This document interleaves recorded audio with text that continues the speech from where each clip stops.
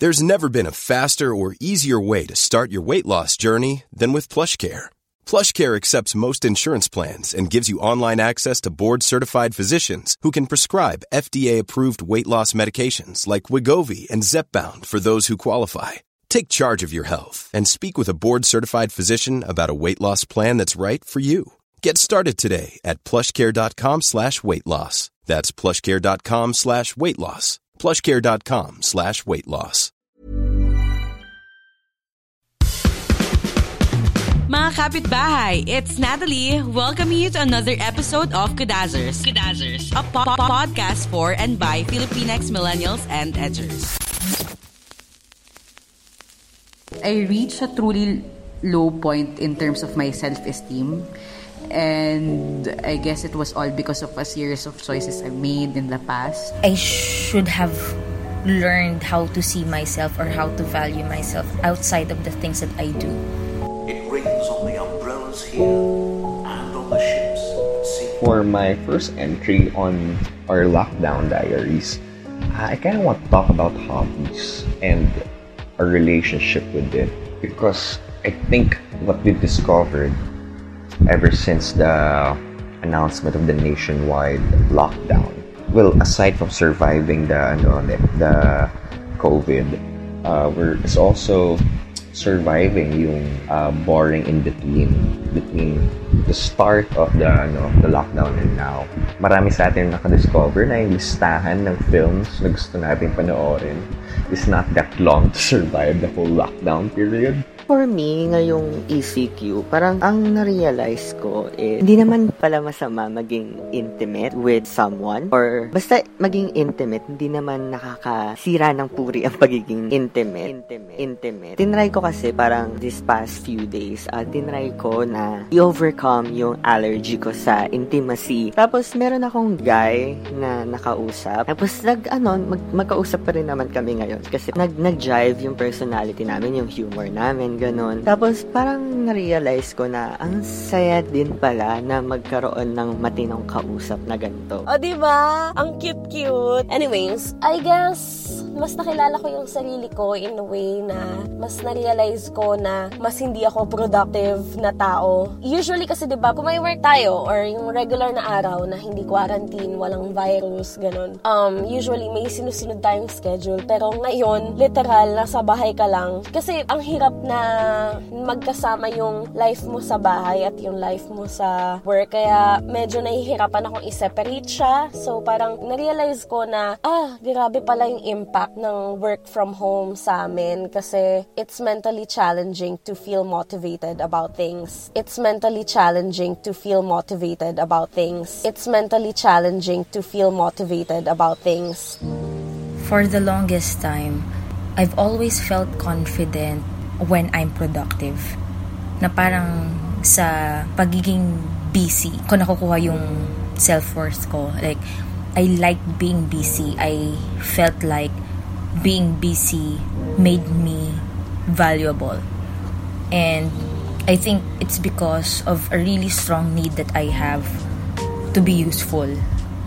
Parang feeling ko hindi ako aksaya sa espasyo kapag marami akong ginagawa, or kapag I'm doing a lot of things for different purposes. When I feel like there's a lot of things on my plate, doon ko nakukuha yung parang, you know what, I'm a useful member of society. Parang ganon. Parang feeling ko effect lang din siya ng lockdown, and I might feel a lot like myself afterwards when I get back sa daily routine ko. Pero ayun, I'll definitely see someone about this when all of this is over, so I can deal with my thoughts and insecurities natin. One of the things that I think was made patently clear was the importance of, or the fact of, that humans as social beings, that we can, and this pandemic has kind of forced us into solitude with others and within ourselves, and it kind of gets grating at times. Don't you agree? Because it does for me. Really, it does. And now I'm trying to rediscover my relationship with hobbies, because I think I've given up a lot of it when I went to Manila. You know, when you're a Provence kid and you started studying or you started living in Manila, you kind of outgrow some of the things that you were or that you were doing back in the province, not because you were ashamed of it, but I don't think the city does not provide the same conducive environment for it. Howdy, stranger. Mental health is everything talaga. If healthy yung mind mo, pinaprioritize mo yung sanity mo, pinaprioritize mo yung mental health mo. Parang ngayon kasi, ang daming nagsasabi na you have to be productive, kailangan mong take advantage of the time, ganyan. Pero hindi naman kasi kailangan magkaroon ng competition sa productivity. Meron kasi tayong mas kailangan pagtuunan ng pansin, which is kalabanin yung virus, i-maintain yung social distancing, and every day kailangan natin i-survive to. I realized since college, I haven't been home for like every day. So that's like 5 years na akong hindi araw-araw na umuwi sa bahay. So parang magkakaibang tao na kami sa bahay. Ang hirap lang na nasa bahay lang tayo palagi. Pero kailangan. So I'm staying at home and as much as possible helping din yung parents ko sa mga gastos ganun since I'm earning naman na. I'm trying to remember the times when I was preoccupied with hobbies, when I had hobbies of my own. I used to draw. There was even a time I used to paint. You're so just crazy about you.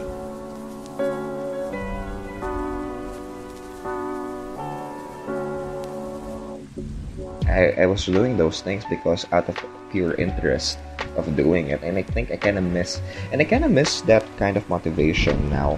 It's hard for me even now. It makes me feel guilty because I think I should be doing something that's supposed to be conducive or supposed to help me somehow, some way on a practical level. Before quarantine, before corona, there are days na, you feel ugly and fat. I feel that all the time. And during those days, my only comforting thought is, well, I might be ugly or I might be fat, but at least I'm smart.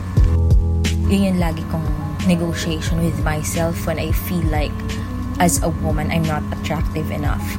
And now that lahat nga tayo na nagdadaan sa ganito, it just leaves me feeling hollow. And I'm thankful na meron yung podcast to enable me to continue doing things, to keep recording, to keep creating and planning for content. Pero there's a part of me that I still have to rehabilitate mentally. I should stop anchoring my worth in the jobs that I do. I'm starting to have an idea of who I am. Kasi back then, I'd constantly do things to get the approval of others. Kaya isa sa mga thoughts na I've been dealing with in time of isolation na naglilinger sa akin during this time was, sino ba talaga ako? As a modern Filipina, it's so hard for me to find value in anything but myself or what I can do. Kasi kung lahat ng ginawa ko was to get the approval of others, ano ba talaga ako sa mga ginawa ko? I'm slowly learning things that I really like. I mean, what I really like and what I really want. No matter what I'm dealing with, I'm gonna deal with this. And then I'm gonna get back on my feet afterwards. For anyone with the same struggles as me, matatapos din to.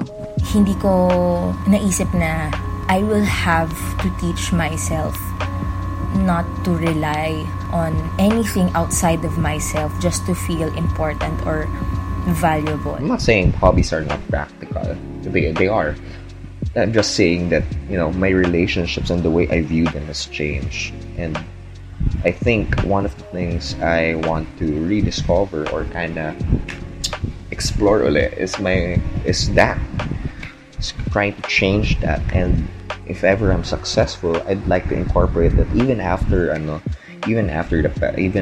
this whole lockdown mess ends. I'm also including looking forward to something at the end of the week. So, then during weekends, I have an activity wherein I can rest and relax. And yun, siguro magbi-binge watch ako ng series na gusto kong panoorin or attending classes. Yung mga gusto kong gawin, ginagawa ko during weekends. So, I have something to look forward to. Ayun, I hope guys na healthy kayo and I hope na safe kayo dyan with your family, friends nyo. Dapat happy lang tayo mga kapitbahay. let's make a space wherein we could talk and, share our own thoughts about this. Just message us if you have anything else to say. Yeah.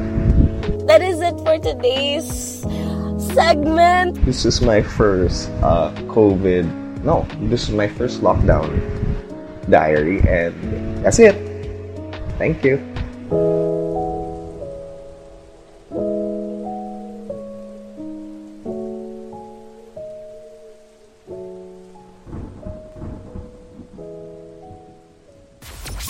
Do you have a topic na gusto mong isuggest sa amin? Slide into our DMs at Kudazzers on both Twitter and Instagram.